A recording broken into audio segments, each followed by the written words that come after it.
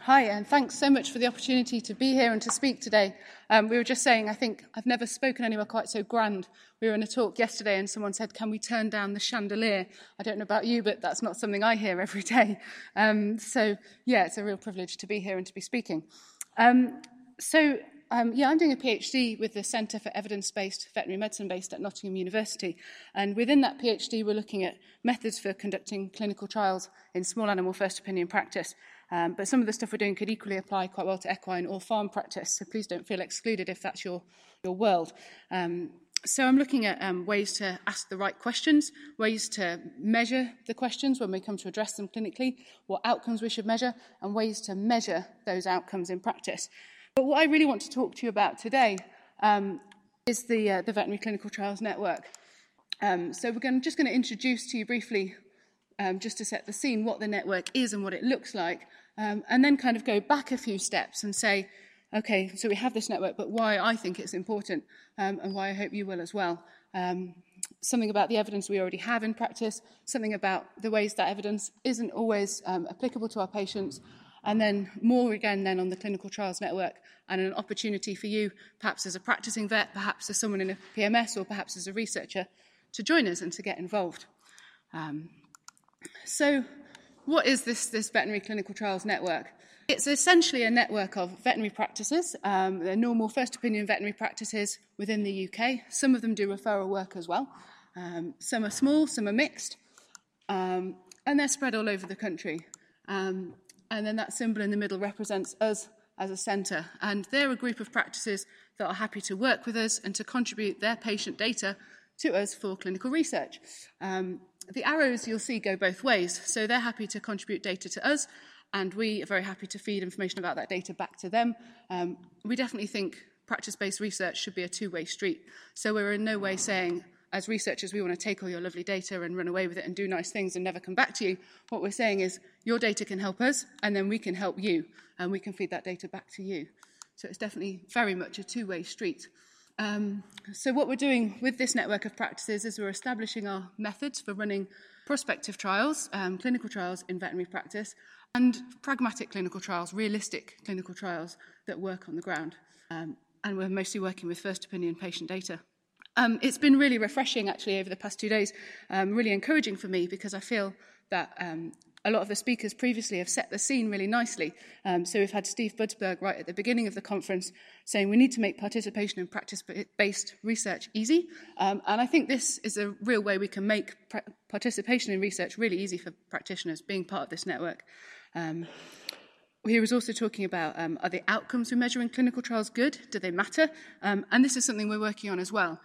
So with this network of practices, we ask the vets and we ask their clients to help us figure out what research things we should be prioritising, what things Rachel's already touched on her work on cats with kidney disease.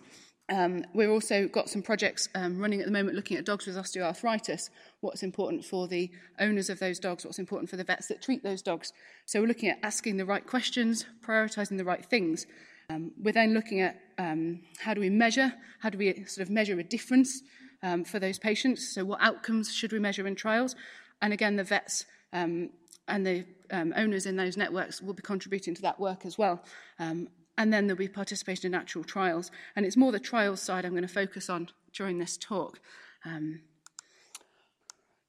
Rachel's already touched on this and introduced it really nicely, but what we're talking about is making evidence-based decisions in veterinary practice. So this is the definition that we use in the Centre for Evidence-Based Veterinary Medicine. So we're talking about the use of the best relevant evidence in conjunction with our clinical expertise as practitioners. So our experience of what these patients typically present like, how they typically respond to treatment, what typically works or doesn't, to make good decisions for our veterinary patients. But it's not just about our experience and it's not just about the evidence. These two things are part of a whole bigger picture, because we also have to consider our owners. We need to consider what their priorities are, what their values are, perhaps what their budget is, perhaps which treatments they're physically capable of giving to the patients, perhaps what their lifestyle is. Are they out all day? Can they be tableting a cat 5-6 times a day? And we also need to think about our veterinary patients themselves. How compliant are they going to be with the treatments that we want to give them? How can we actually get treatments into those patients anyone who's worked with cats, some cats can be quite tricky to tablet, and some dogs can be as well. So these are all things we need to think about when we're choosing treatments and we're choosing management strategies for our patients. And I'm sure I'm preaching to the converted very much. I'm sure you're all aware of that. But this kind of thing, this kind of decision-making is something that as veterinary practitioners or researchers, we're doing all the time. We're making evidence-based decisions every day, sometimes every 5 minutes, sometimes every 10 minutes for our patients. And there's a whole lot of things we need to think about that come into these decision-making. But what we want to do is make good decisions. So thinking about the evidence part of that decision-making process, just thought we'd start with a case example. So this is Bill. She's one of my parents' cats. She is called Bill. She is a girl. She's a classic cat with a gender-confused name. I'd like to point out I did not sex her when she was a kitten. This was before my veterinary training, so it's not my fault that we thought she was a boy. So please don't read anything onto Liverpool University's training for that. So she's around 15 years old now, and she's been diagnosed with chronic kidney disease. She's an active cat. She's outdoors a lot. She hunts a lot. She sometimes eats the food we give her. Sometimes she doesn't. If I say she's difficult to medicate, I'm being generous. I think my brother still has some scars from the last time he tried to give her a worming tablet. And when my parents take her in to see the vet, what the vet talks to them about is what their priorities are for her as a cat, as an outdoor cat, as an active cat. What we're interested in for Bill, for her kind of outcomes that are going to help us make the decisions about how we apply the evidence to treating her. So my parents are very much interested more in quality of her life rather than quantity of her life. They want her to live potentially a shorter, good life rather than a longer life where she's unhappy. They want her to still be outdoors. For them, a cat is a cat if she's outdoors and living an active lifestyle. They don't really want to be putting any medication into her because it's difficult and dangerous. So sort of that's her kind of setup, her kind of scenario. And what we might find when we go to look at the evidence is that perhaps some of the things that are important to my parents and important to Bill in her life haven't quite been addressed in the research that we get. So we might find some research that has some lovely treatments and has a lot of really good advice on those treatments, but doesn't answer the questions that my parents will have, which is, but how's her quality of life going to be affected? Will she still be able to hunt if I put her on this food? If I give her this food, but she only eats it every other day because she's hunting on the alternate days, is the food still going to do what it should do? Is it still going to help her? So as her vet, you go away, you have a look at the literature and you say, okay, what kind of evidence can I find about treatments, about management strategies, about ways we can look after Bill to help support her and help her live a good life and the kind of life that she enjoys. So we heard already from Sebastian Alt about the staircase of evidence, and we've some of us are very familiar with the pyramid of evidence. And depending on exactly what our question is about Bill and about her treatment and about her management, any of the pieces of evidence from any of the levels of the pyramid or the staircase could be useful to us. So we know that higher up the staircase is higher levels of evidence. We know that the overlap with the truth varies depending on which stage of the staircase that we're at. But any of these forms of evidence might be relevant to her. So potentially for looking at a treatment regime, ideally we want a well-designed randomized controlled trial to help us answer whether treatment A or treatment B is going to be best for her. If we want to know a little bit more about her risk factors for developing the disease in the first place or her risk factors for her ongoing lifestyle, we might look more at a cohort study. It may be if there was nothing like that available, if she was the first cat to ever be diagnosed with chronic kidney disease, something like a case report might help us if we found one other cat. So she would be the second, if we'd found one other cat that had already been diagnosed with the disease. And if she's the second ever, then we can compare those two. So I guess what I'm trying to explain is that all levels of this evidence could be useful to Bill and to her management decisions and her treatment decisions, but it depends exactly what our question is. And then we need to know, with this evidence, what the limitations of it are and how much of it is available. So we'll just concentrate on randomized control trials and cohort studies for the purposes of this presentation. So again, probably everybody in the room knows about randomized control trials and what they look like, but just a quick refresher for those that perhaps are more new to it. What we're talking about is a population of patients, a bit like Bill, population of cats that are then randomized into a treatment group and a control group, or a treatment group and another treatment group. And we follow them through and we're measuring a particular outcome. So it might be length of life on the treatment, or it might be quality of life on the treatment, or it might be proteinuria or blood pressure. And what makes a randomised trial effective is that because we've randomised cats into two groups, hopefully we know that the only difference between the two groups of cats on the two treatments is the treatments that they're on, rather than anything else inherent in the cats which would bias our study results. So hopefully if we've randomised a good representative population of cats, we end up with cats fairly equally distributed between the two groups, so we don't have all the old cats on the treatment and all the young cats not on the treatment, or something like that. So hopefully, if we have a well-designed randomised control trial, we know that any effect that we see in the outcomes of those two groups is down to the treatment that we've given and not down to anything else that we've missed in our study design.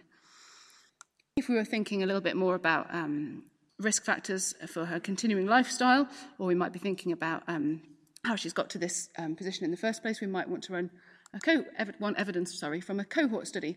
So we'd have a population of cats that are exposed to something particular. Maybe we had a theory that being exposed to a particular outdoor environment, so maybe being exposed to ponds causes cats' kidney disease problems. It doesn't, it's just an example. So we might look at cats who have ponds in their garden versus cats who don't have ponds in their garden and see how many of them develop particular characteristics of a disease compared to those that don't have ponds in their garden. So that would then give us an idea, we'll just go back one, about how much having a pond in your garden affected your potential to develop kidney disease or develop a particular condition. So those are the kind of things, just to make sure we're all kind of up to speed on randomised control trials and cohort studies. That's a very, very brief, very kind of high-level look at those. So we've gone away, we've got Bill, she's got kidney disease, we want to make some treatment decisions for her. We've found some published evidence.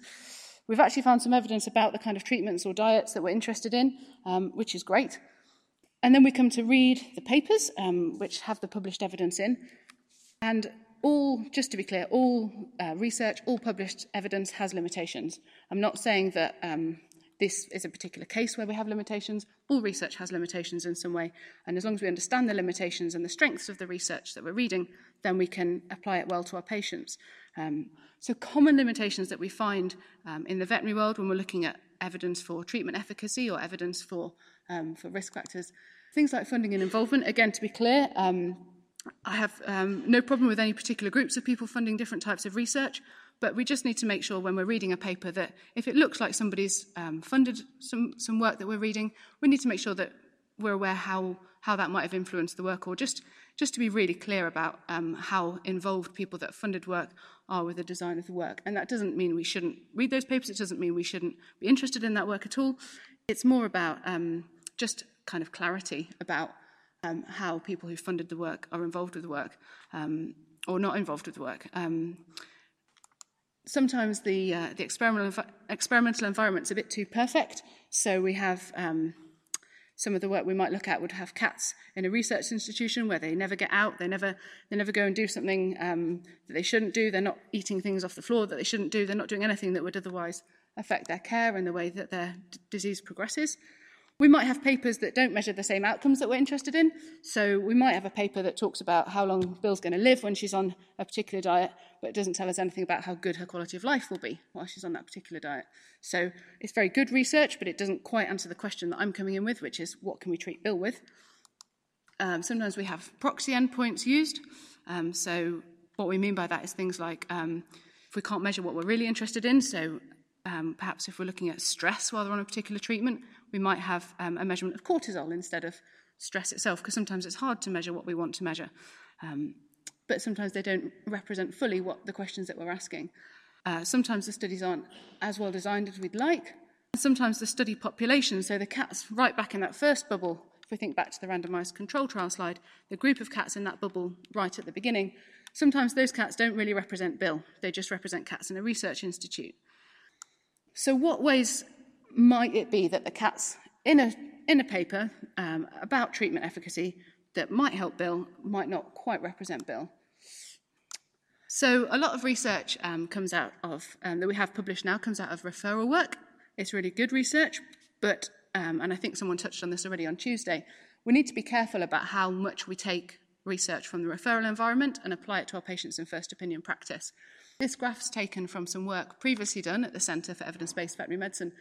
This is one of my colleagues, Natalie Robinson, and she observed 2,000 veterinary consultations and took very detailed data from all of those.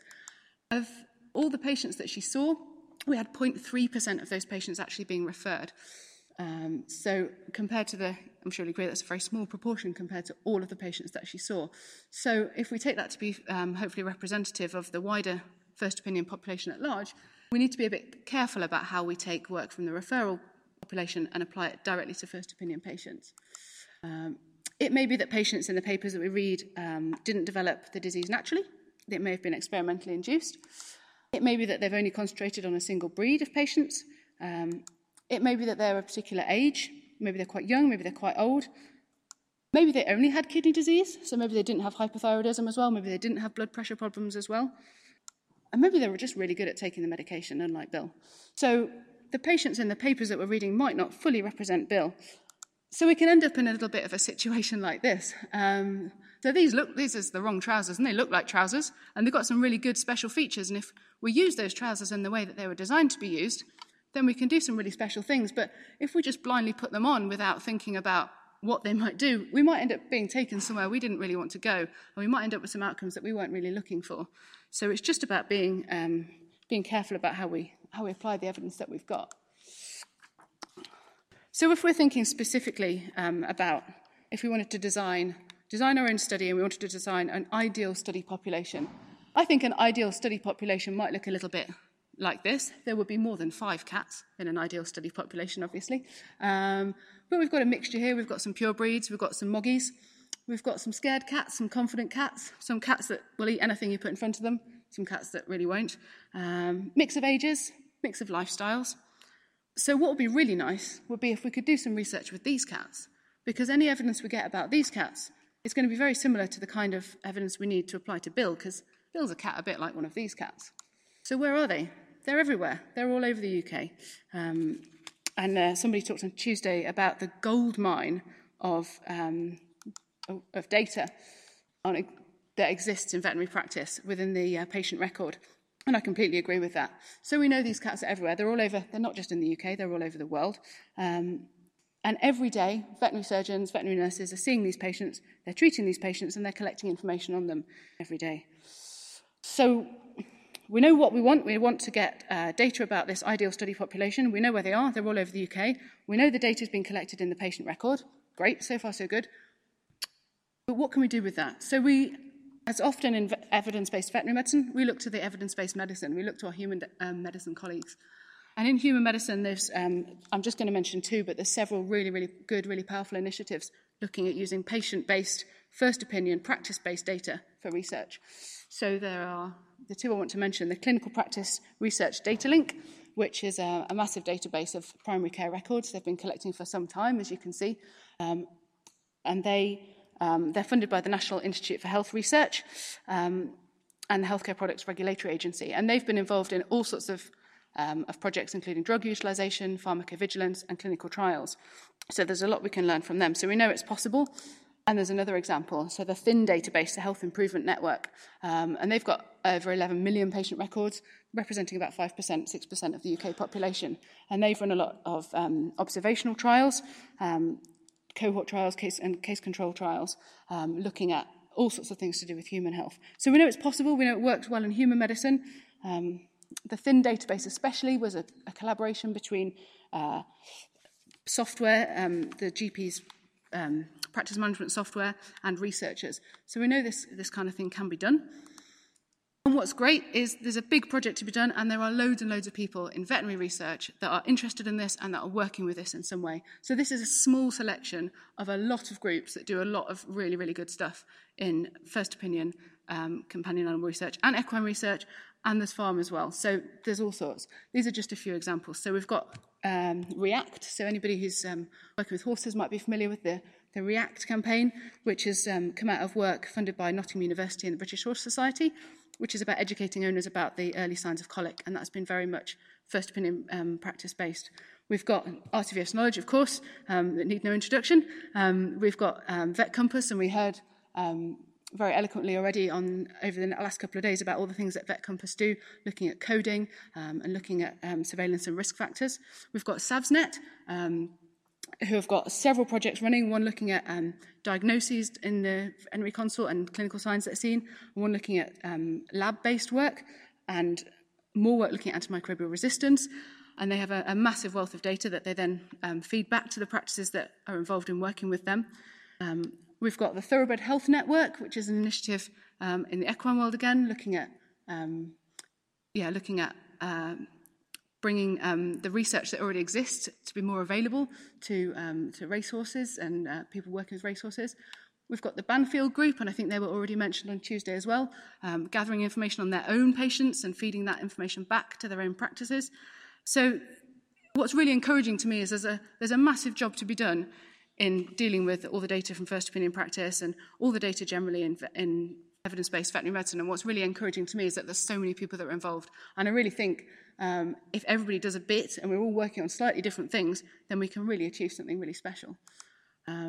So what kind of things are people using data for? I've probably already got ahead of myself and covered this. So looking at surveillance, feedback data to the practices they're involved with, looking at risk factors, looking at prescribing practices. So there's lots of people doing lots of really, really good stuff. Just to highlight a little bit what we've been doing at the centre. So previous to me starting at the centre, there was a PhD that finished in 2014, and some work from this has just been published. The work's just out in BMC Veterinary Research, if you want to have a look. The reference is really tiny there, but you can see the slides afterwards, I hope. So this was to develop something called a clinical evidence schema. And I'll go into a little bit more detail about what that is in a moment. But this is something that was developed by Julie during her thesis, and it's like a set of rules which say a sort of a set of instructions, if you will, saying this is the kind of data that we need to take out for clinical research from the patient record. They use a common language called XML. The techie people in the room will understand that a little bit more than I, perhaps, but we use something called XML because it helps to resolve compatibility between systems. So this schema is basically a list of instructions which will draw data out of any system, any practice management software system, and convert it into a format, like a plain text format, so a format that we can combine easily, so we can take data from 3 or 4 different or as many different practice management software systems and combine it into one place. It was developed in conjunction with a practice management software system, and they've proved 100% accuracy in data extraction. So what that means is all of the data that was written in the software system was successfully extracted by the schema and got to us at the centre, so we don't lose anything along the way, essentially. It's really efficient and it's a really accurate way of getting data out of practice. So what do we want to use it for? So there's plenty of people working in surveillance and they're doing a really great job, so that's not something that we're working with. What we want to use this data for is to run studies to answer very specific questions about treatment and about risk factors. We're going to use data from existing publications, from existing sources, to make sure that the studies that we do are sufficiently powered, so we've got enough patients in them, so that we know that we're answering questions well and we're well designed. We're working with a lot less practices than some of the bigger initiatives are, and we don't take data all the time like some of them do. We just take data intermittently when we're doing clinical trials. And the really key part about what we do is dealing with the free text. So I believe we were one of the first groups to start looking at the free text part of the clinical record. So thinking back to when you're in practice, you've got your consultation notes on the computer, and the free text is just the big box where you basically write everything about the patient, about what you're doing, and about what you're seeing. So taking that part of the clinical record and working with that. And I'll come back to that a little bit more in a moment. So essentially what happens, the patient will see the vet puts the information into the practice management software system in the computer, and then the data comes to us at the centre. And we use the schema to do that, and the data is delivered to us daily or weekly. We error check it. The practice doesn't have to do anything. So as far as once it's set up and running, as far as the practice is concerned, the data is just delivered to us regularly. They don't need to worry about whether or not it's sending. We will check whether it's arriving. We have a system to do errors in delivery or errors in incompleteness of records. And that's essentially what happens. It's very simple. But it's not just one vet, and it's not just one practice management software system. We've got lots of different. So we've got within one veterinary practice, we'll have lots of computers, and there'll be more than one practice, and more than one practice will use a particular practice management software system. And the beauty of the method that we use is that we can use data from more than one practice management software system coming all the way to us at the centre. So what data exactly are we taking? So this is the detail more really of the schema. So this is all the data that we think we need to do practice-based clinical trials, essentially in small animal practice. So we've got an identifier for the practice, an identifier for the pet, an identifier for what sort of species it is, what kind of breed, the gender status, the neuter status. Notable conditions is to do with things like ongoing problems, say diabetes, hypothyroidism. Marks is a field that some of the practices fill in to do with allergies. Deceased, it's important to know whether our patients are still alive. We're less interested at the computer end in whether or not they're dangerous, because they're not going to bite me through the computer, but it's something that we do take because it might impact whether or not they can be given particular treatments. Whether or not they're insured, we don't take who they're insured with, but just whether or not they're insured, date of birth, body weight, and you can read the rest for yourself.